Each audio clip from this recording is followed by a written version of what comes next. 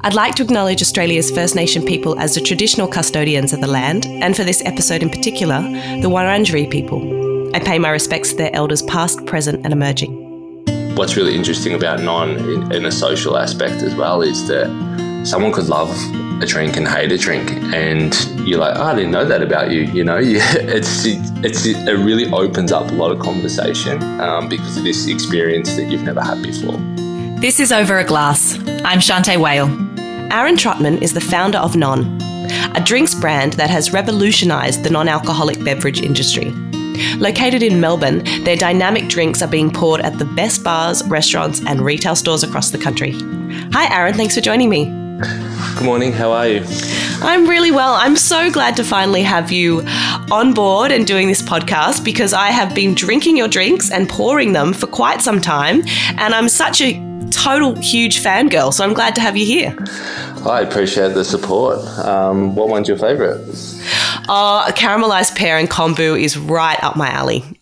I don't know what number that is. I never remember the numbers, but I'll definitely remember the flavours. And it's just, I don't know, there's something comforting about that drink, but then I love the savoury elements. I could go on forever. And in fact, maybe I will later on, but it's, by far my favourite. But I've actually poured nearly all of them, I think, at some point in our non-alcoholic pairing at Key in my time. And then also have bought them just, to drink at home with my family.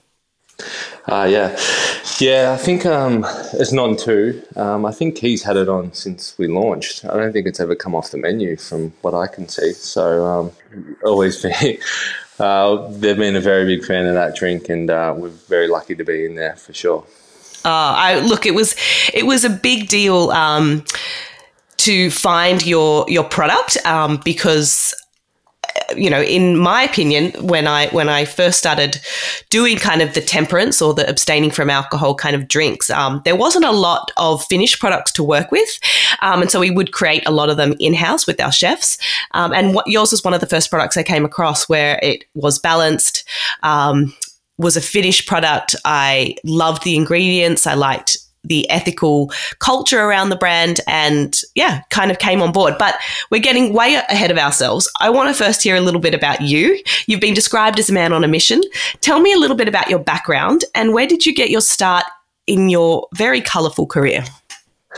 So I had a background in FMCG from cosmetics, and I was travelling around trying to find a nose for a new brand that I was working on. During that time in that brand, there were elements of Non that probably existed, and I was trying to make a tea blend for the cosmetics brand. And when I was doing some research while eating out, while trying to find noses with my wife around the world, I had the temperance pairings. So Clove Club was really the one that I was like, oh, this is really awesome. And I actually understand this better than a wine pairing. I think that wine pairing can go over a lot of people's heads. I don't want to generalize or give a number here, but I think a lot of people would think that there's a white red, a darker red, a blush sort of drinks, and some of the pairings in those degustations could go over their head. Also, they're quite long. You are definitely excessively drinking, and then you can somewhat forget the meal sometimes as well. So, loving food and having those pairings, I was like, why can't, if the best kitchens in the world are doing these themselves in-house, like you were saying you're doing at Key, like that is the soul for the wine glass. So I was like, let's just make some delicious drinks, do some branding and see how it goes. I just thought it was a really good idea. I didn't have a lot of knowledge about non-alcoholic and what was happening. Ended up being that the timing was right. I got pretty lucky and it just felt like a good idea and felt like something that needed to be in the bottle. Miranda didn't drink and still doesn't drink. So it was kind of a drink to make for her first and foremost. And then the rest was history when it went out and everyone's like, we need this. The labor costs are too high. These are really difficult to make in-house. All of those things. So we do all that work for restaurants. And the proof's just been in the pudding. Incredible, because, I think it goes to show your experience, like you said, at the Clove Cub. In my experience, dining out and having kind of non-alcoholic pairings for a lot of the time were made up of these sickly sweet mocktails and sugary sodas and things. And my experience was always not great in Australia. And it's come a really, really long way. So it's great to hear that you had such a good experience around the globe. As a self-confessed foodie, do you have a first memory of a great drink or a great plate of food that kind of started you on the path of kind of loving the art of dining? I grew up in the country, so my palate wasn't very refined when I first moved to the city, to say the least. I think it was an egg sandwich that I had in South Yarra, where I was like, oh, this is just beautiful, simple ingredients, but done in a really good way. And then, I remember sticking my nose up and first having sashimi and all those sorts of things. I was like, oh, I don't know about this. But I think probably my favourite dish in Melbourne is the seafood linguine at Cafe Cucina on Chapel Street. I just can't go past it. Good ingredients done well is such an understatement. And you spent some time in Japan, right? So did you have the egg sandwiches from the servos there? I sure did, yeah, of course. And are they epic? I've never had one. Oh, they're so good, yeah. There was one place just off a side road in Shibuya, down the way to Daikanyama, and it was called Buy Me Stand, and it just looked like a whatever shop, and it was honestly the best sandwiches I've ever had. Oh, I love that. I think that's pretty cool. And look, a well-made egg sandwich is it's an art form, and you can overcomplicate it. So, I do a lot of wine judging, and egg sandwiches are the go-to little nibble to have in between, a flight of 40 Cabernet. So I feel you there. Tell me a little bit about the light bulb moment for Non. When you decided this is what you wanted to do, who do you look to kind of begin creation? How did that process get started? So in the initial instance, I contracted a chef to give me a hand with the recipe development. I had a very good idea on formulas, the perfumery-based approach to it, on getting the notes and the levels into the drink and making sure it's balanced. But then really importantly, having the scalability, using the right ingredients, testing all the right ingredients, being super consistent, because I know all of those things can affect it, and then also the changes when you scale up of making a drink. So that was the first part. After about 3 months of development, it didn't feel like it was going very well, and I just ended up putting a pin in it and said, right, let's just take these out. And then it was Chase Bertoncello from Oh My that wanted to order when I just asked him to taste them to see if they were any good. And I was like, I think I'm on here. I think I've actually done something good. So that's when it all struck. And then I've always wanted to, I think anyone in Melbourne that has any entrepreneurial spirit has thought they should own a cafe or do a little restaurant or bar or something. And I always wanted to do that, but it didn't make sense to me when I could sell products around the globe. So I was like, well, I'll do an FMCG product in a bottle, and then I'm not contained to an area of where the restaurant would be. My dishes come out in liquid form in glass bottle, and I can ship them all around the world. So that's when it really sort of struck. I was like, yep, this is everything, and it's ticking all the right boxes. Well, it certainly does tick all the right boxes. Non is classified as a non-alcoholic wine alternative, which is really interesting to, kind of put yourself in that category now, because as we know, the low alcohol, the non-alcohol, that scene has just skyrocketed, but it's still in its infancy in Australia, isn't it? And there's still not a lot of labelling laws and a huge amount of kind of formation around how that kind of scene is developing.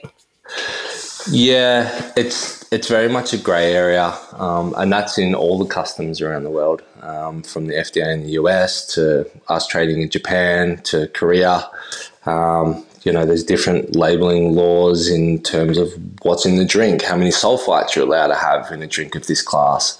So it just depends. The wine alternative category is something that we coined because we're the first company to commercialise this type of beverage. And what I've think is that it's confusing in ways as a wine alternative, but also the category is so young that consumers need a point to jump off from, being wine, or the wine at least tells you the occasion and the serve, and you probably have it with food. So that's, for me, I played around with other ideas on how did oat milks do it, by changing the I to a Y. Could you call it wine? But then that word's not that sexy. So then you start to get in this marketing battle, and you just like, I will just leave it for now. And then if you call it alternative alcohol or anything else, it starts to get confusing. And everything that we do by cooking the produce and putting them into drinks and having actual people make them and using real products, real produce, is just, how do you coin that? How do you put all those into just a couple of words? Yeah. So wine alternative is where we're at the moment. I think it's really clever because, like you said, when people understand what wine is and they have, like you said, a preconceived notion of it, and like you said, pouring it in a glass, maybe not pouring it over ice, like you said, setting the scene for how it's to be sipped and appreciated. I think you've established a lot within that. As you would know, we now have a lot of low alcohol wines, and I think it's really important to distinguish what this is and how it's made. So tell me a little bit about how you go about building and creating a balanced drink. Talk to me a bit about sugar, acid, tannin, savory. Talk to me perhaps about the ingredients that go into one of your products. Sure. So we're looking for the 4 markers that we see as important in the balanced drink. So fruit's one of them. That gives you nose and, the flavour. Tannin's really important to give you the astringency that you're looking for in a good drink. Acid always comes from verjus. So that's Sauvignon grapes from the Barossa Valley that we get made for us. Salt will come from Murray River salt, or we'll use something else in replacement for it for umami. So it could be tamari or it could be olive brine, just depending. And then what we're not afraid to do is using sugar to balance out the drink. And it's real raw sugar. It's not stevias and xylitols and all those things that don't really taste real. So we look at it like that. And then each component, depending on the extraction method, will start to do the bits that we need so it all forms up in the finished drink. So let's take an example of salted raspberry and chamomile. We use freeze-dried raspberries. We couldn't use raspberry juice. We couldn't use frozen raspberries. We've cooked them. We've done everything. So there's a cold extraction on those. And the reason why we do that is we want to keep the bright, tart, fresh flavour of the raspberries. Then we use dried chamomile leaves. And then that gives us a lot of tannin and then also this really interesting creamy finish as well. All of the acids coming from the verjus and then Murray River salt to balance out the palate and bring all of those things together. And we have those 4 markers in all of our expressions across the range. So that's how we attack it when we look at them.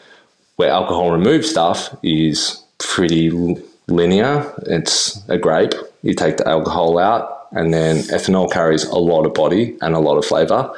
So then you are either left with what you have or you try to bring things in to substitute it to beef it back up. The problem is with alcohol removed products and wine especially at the moment is it's such an afterthought that they're probably not using the best grapes that they can to be doing it. You can start to see there's some alcohol removed products coming into the market that are actually really expensive because they've used half decent ingredients.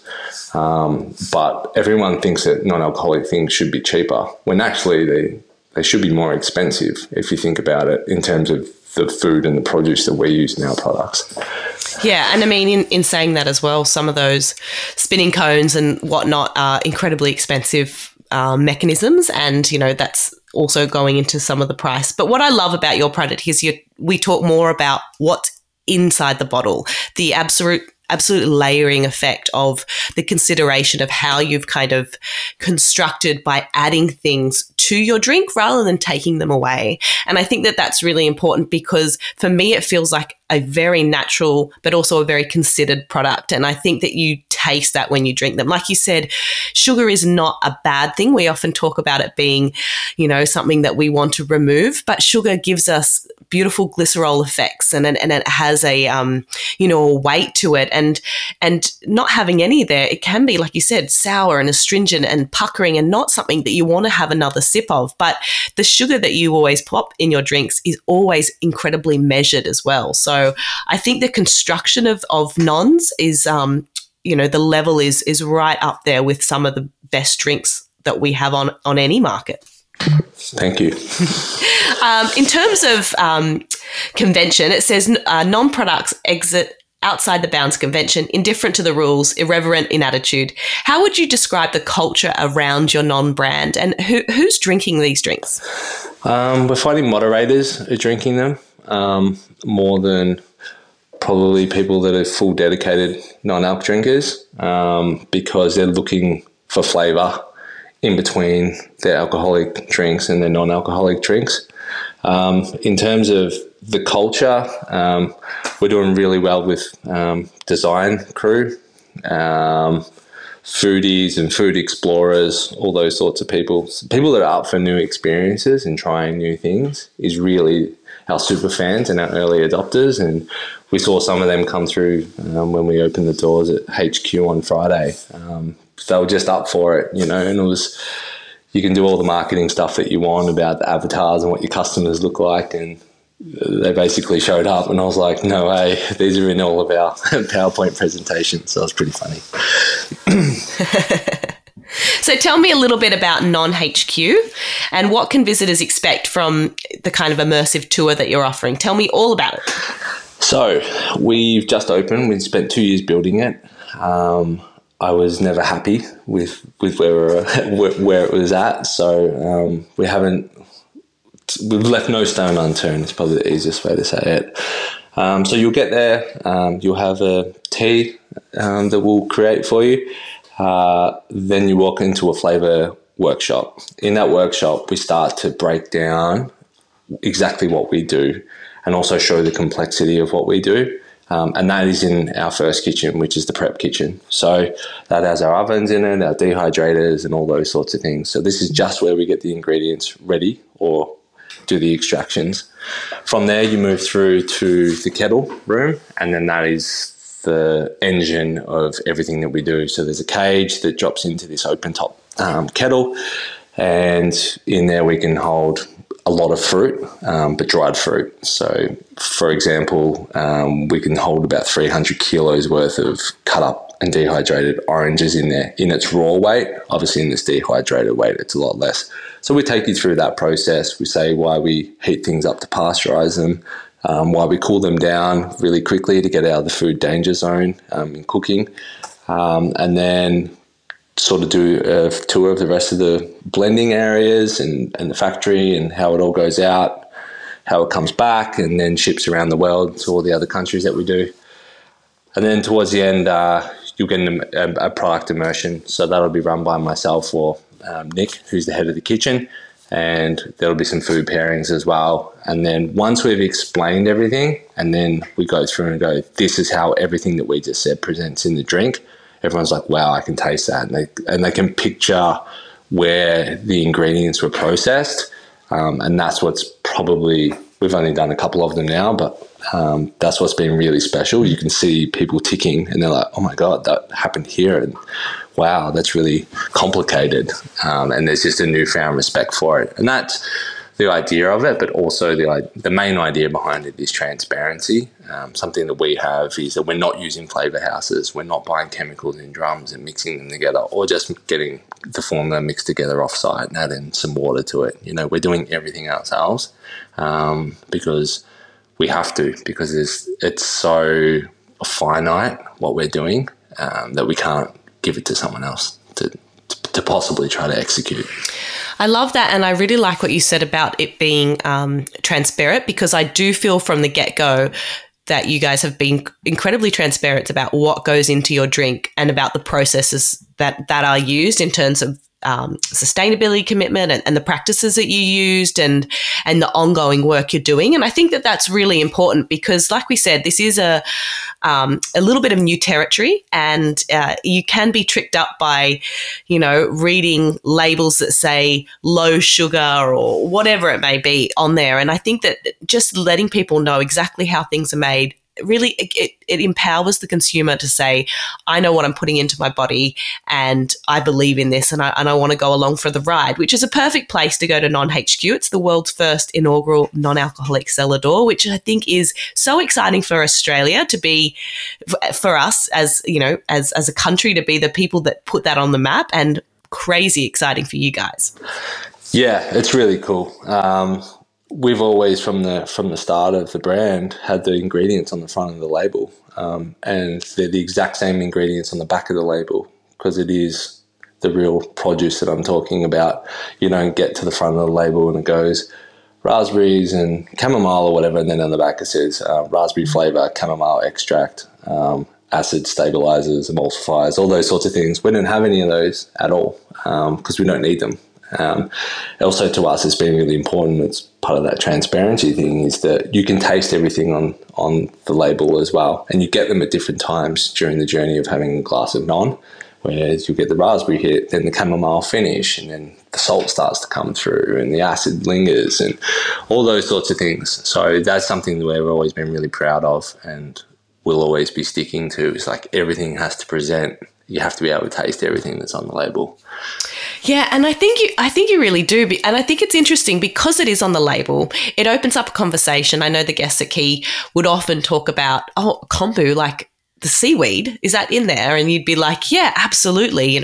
This is, like we talked about, umami. This is where this comes from. Did you know that Australia has some amazing, indigenous kombu that's found nowhere else in the world? Like it's so great because it's perhaps just not what people would have thought. But by labeling it there, that whole conversation just takes off, and you just see people kind of think about these drinks so differently. Yeah, for sure. And also what's really interesting about non in a social aspect as well is that someone could love a drink and hate a drink, and you're like, I didn't know that about you. It really opens up a lot of conversation because of this experience that you've never had before when you have a glass of non. So I think it does a lot of things. The ingredients, the way we do it does a lot for the socialization and the conversation. And they look bloody great in the glass too, I have to say. You can pop it in a flute or a really gorgeous wine glass. All the colours just look delicious. And it's kind of like walking through a restaurant, you see the espresso martini go out on a tray and the next minute there's 1,000 espresso martinis ordered. It's a little bit like that with non. If somebody sees it in a beautiful wine glass, they're like, what's that? Is that like, an orange wine? What is that? And you're like, no, actually it's a non-alcoholic drink and it's delicious, and I would often just then bring it over and say, just have a little taste, because any time of the day. And like you said, you do a 10, 12 course wine pairing. That's a lot of wine. Sometimes you really need like you said, a moderator, a drink just to kind of like let you catch yourself. And non is perfect for that. Yes. Now, I want to know a little bit about carbonation. Tell me the decision around carbonating the drinks. So they're not all carbonated. We test them. They obviously start still, and then we decide if they're going to be sparkling or not. I think that as we've gotten better over time, that some of them could be not sparkling anymore and present way better still now. But it just depends, on the expression, on the occasion. Like, I wouldn't change salted raspberry and chamomile for that blush moment to a still product because it's bubbles and it's fun and it's bright and it's fresh. Yes. So there were in probably the initial instance, there was times that the carbonation, while we were figuring everything out, that we needed it as well. But we don't now for palate weight and body and all those sorts of things, because we have so much of a better understanding on all the ingredients, all the equipment. We've bought better equipment that's fit for purpose and custom built. So that is why some are carbonated and some aren't and have never been. I think that we could change things. But again, it's just like, I don't think it really matters. We're still so early in the piece here with the category that the exposure and people actually having our products or a wine alternative is so new that I don't think anyone's, unless you're a super fan, you'd be like, oh, I'd like to really have this still, or I'd like to see this not sparkling. So I don't think it's anything that we have to change either. I think it's interesting because I think they also have a sense of occasion when you've got something that's a little bit sparkling or not. I know the tomato water and the basil and the celery salt one, that to me was just, I mean, and that's still, and for me, that was, when I tried that, I was like, thank God somebody's putting something like this in a bottle, because we used to make that, it was something similar in a kitchen, and, you know, it was a labor intensive process, and I couldn't ask the chefs all the time, can you make me a huge batch of tomato water just because I want to drink it? And I was so thrilled when that product came along, because I was like, now this is me right here. Yeah, that one's always been still. We had a bottling error once, and that was sparkling. But once we took the top off, it's actually interesting. Depending on the fruit, the proteins and the ion that it has charged on the actual fruit will actually determine the carbonation of it and how long it actually outlasts as well. So when Non-6, the tomato water and basil was accidentally carbonated in one round, the bubbles went in like maybe 30 minutes because there wasn't enough proteins for the CO2 molecules to charge up. Fascinating. I love that. Now, in talking about a drink scene that's gone through the roof, you know, I don't feel that there is really a non-comparison. How has non been received in other countries and around the world? So we're doing really well in Singapore and Japan as well. We were probably, I've just gotten back from the States, and it isn't as developed as the UK and Australia, which has been really interesting to find out. But I also realized that a product like Known really helps the on-trade and can actually kick off that on-trade revolution. And I think we help that here in Australia. Like you said, key when you discovered the products. And I think that, you know, we will do something very similar in the US as well. I think, and with a non-alc program, which is really important as well, and having beverage directors or venue managers that are really on the forefront of it, having a really well built out program is really important. So having a really good craft beer option, having some, mocktails is a dirty word now, so some non-alcoholic cocktails on the menu as well. And something like a Non, you've got a really good, well-rounded program, and they don't really have that in the US at the moment. And then Japan's got other issues where most non-alcoholic products use potassium sorbate, and that's completely banned in Japan. So not really any non-alc brands can even get into there. So every country is totally different. But yeah, we're seeing what we do for venues here in Australia being the same all around the world. Yeah, I can really see that is such a great avenue, especially because, you know, whether it be bartenders or sommeliers, those people that are kind of bridging that gap of kind of being able to have some time at a table and be able to talk them through it, but also just that ability to be able to showcase it alongside great cuisine. I can just see some of the great, you know, restaurants of the States really picking up on that. Some of the proper higher end kind of fine dining restaurants would just absolutely love it. So I'm excited to see where it goes from there. In terms of what's next for you guys, what's on the horizon? Well, we're very much actively moving into the States as well, and cementing our spot here in Australia in terms of, you know, our growth and where we want to be in terms of our product placements. This year feels like it's the first year where COVID is kind of gone. Hospitality seems to be okay staffing wise. Still not 100%, but it feels to be good. So that's really our focus. Absolutely innovation, new products, figuring out this cellar door and how it works. It's going to take time. And we're going to get better at it as well, just like everything else.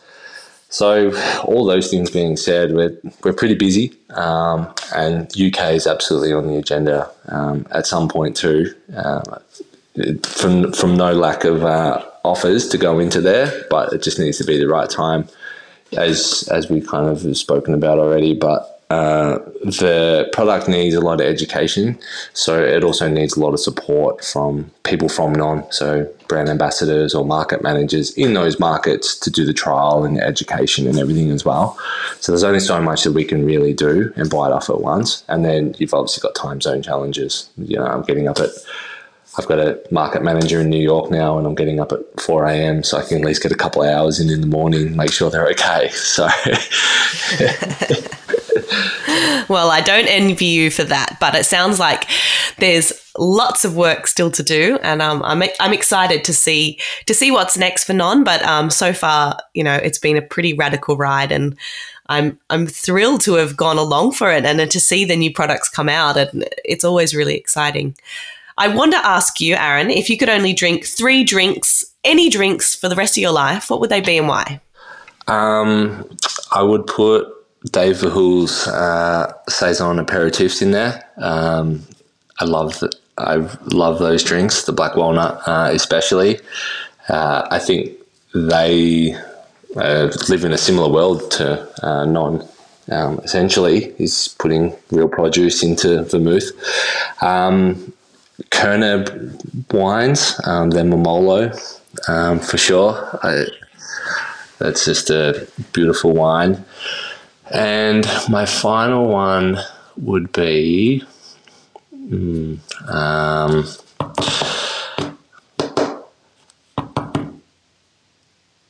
I'd have to say Good Gal's wines. Just yeah, I just love How them. Interesting. Yeah, I love that. I love those saisons. Corner wine's amazing, and it's funny you said the Momolo because I can definitely see it, like inspiration behind some of those crunchy red fruits that you can get in that, but then the savory elements as well. So I can see why you'd really like that wine. yeah, it's delicious. It's so good. And Good Gal, absolutely delicious wines that have, I will say, changed the face of perhaps some of those Indigenous varieties that we see as well. So 3 excellent drinks. I think that I can see where your palate lies, and it's been such a true pleasure having you on. Thank you so much for spending some time with me, and we look forward. Good luck at Non-HQ, and hopefully I'll get down there at some point and I can come see and check out all your facilities. Thank you for having me. It's been nice to meet you. Lovely to meet you, Aaron. Cheers to you. Thank you. This is Over a Glass. I'm Shante Wale. Stay tuned for more stories from the world of wine and drinks. Listen in every Thursday on your podcast app. Follow us on Instagram at overaglasspod and contact us at overaglass@deepintheweeds.com.au.